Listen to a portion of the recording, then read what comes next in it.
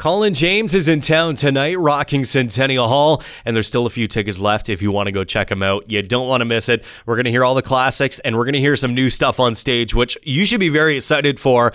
His new album, Blue Highways, is out right now, and the tour is supporting it, and he joins us on the show right now. Colin, we had a chance to listen back to the new album, very bluesy, has you going back to your roots, and it sounds like you and your band had an absolute blast in the studio putting this thing together. So can you walk us through the making of it? Well, I guess, in a lot of ways you could say years and years and years. But, a few times in my life I've decided just to make a record, and I haven't asked really, like a Little Big Band years ago, we did that first Little Big Band, and it was kind of labor of love, and no one thought much of it when we did it, and it ended up, having a life of its own. And I did the same thing with Colin Linden in the middle of the 90s when I made a national deal, which was more of an acoustic-oriented blues record, and that got me into a whole different scene. And over the last few years, we've been kind of slowly showing up in the blues scene in America, via some of these blues festivals, but the cruise ship, the blues one that goes down there every year with like Taj Mahal and Lost Lobos, all these different bands. So it seemed like a natural thing to do to make a blues record because I didn't really have anything that was straight ahead blues in my catalog.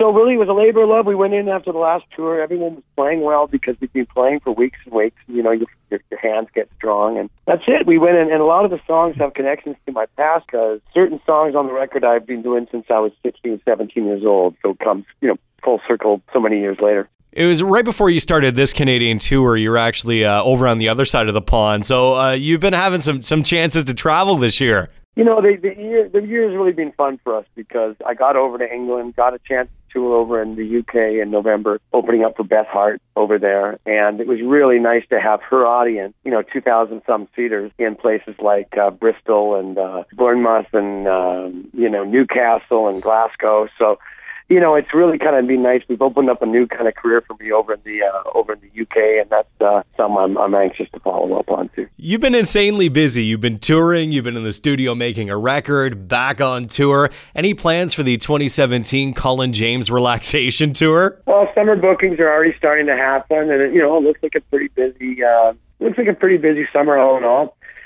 We hope to get, like I mentioned before, back to the UK. So there's not a lot of R&R ahead of time. You're right, I have been gone a lot. You have been? Figured out the other day I've been home for about a week and 4 months. But that's so be it. I'm having a ball playing, and it's not every day you get to take the band like this in these beautiful venues across the country. So it's only once every 2 years or so that we do a full-on thing. So that's been fun. Colin James, we are looking forward to seeing you at Centennial Hall in London tonight. And again, thanks for coming to our town of London, Ontario, and enjoy that weather if you can.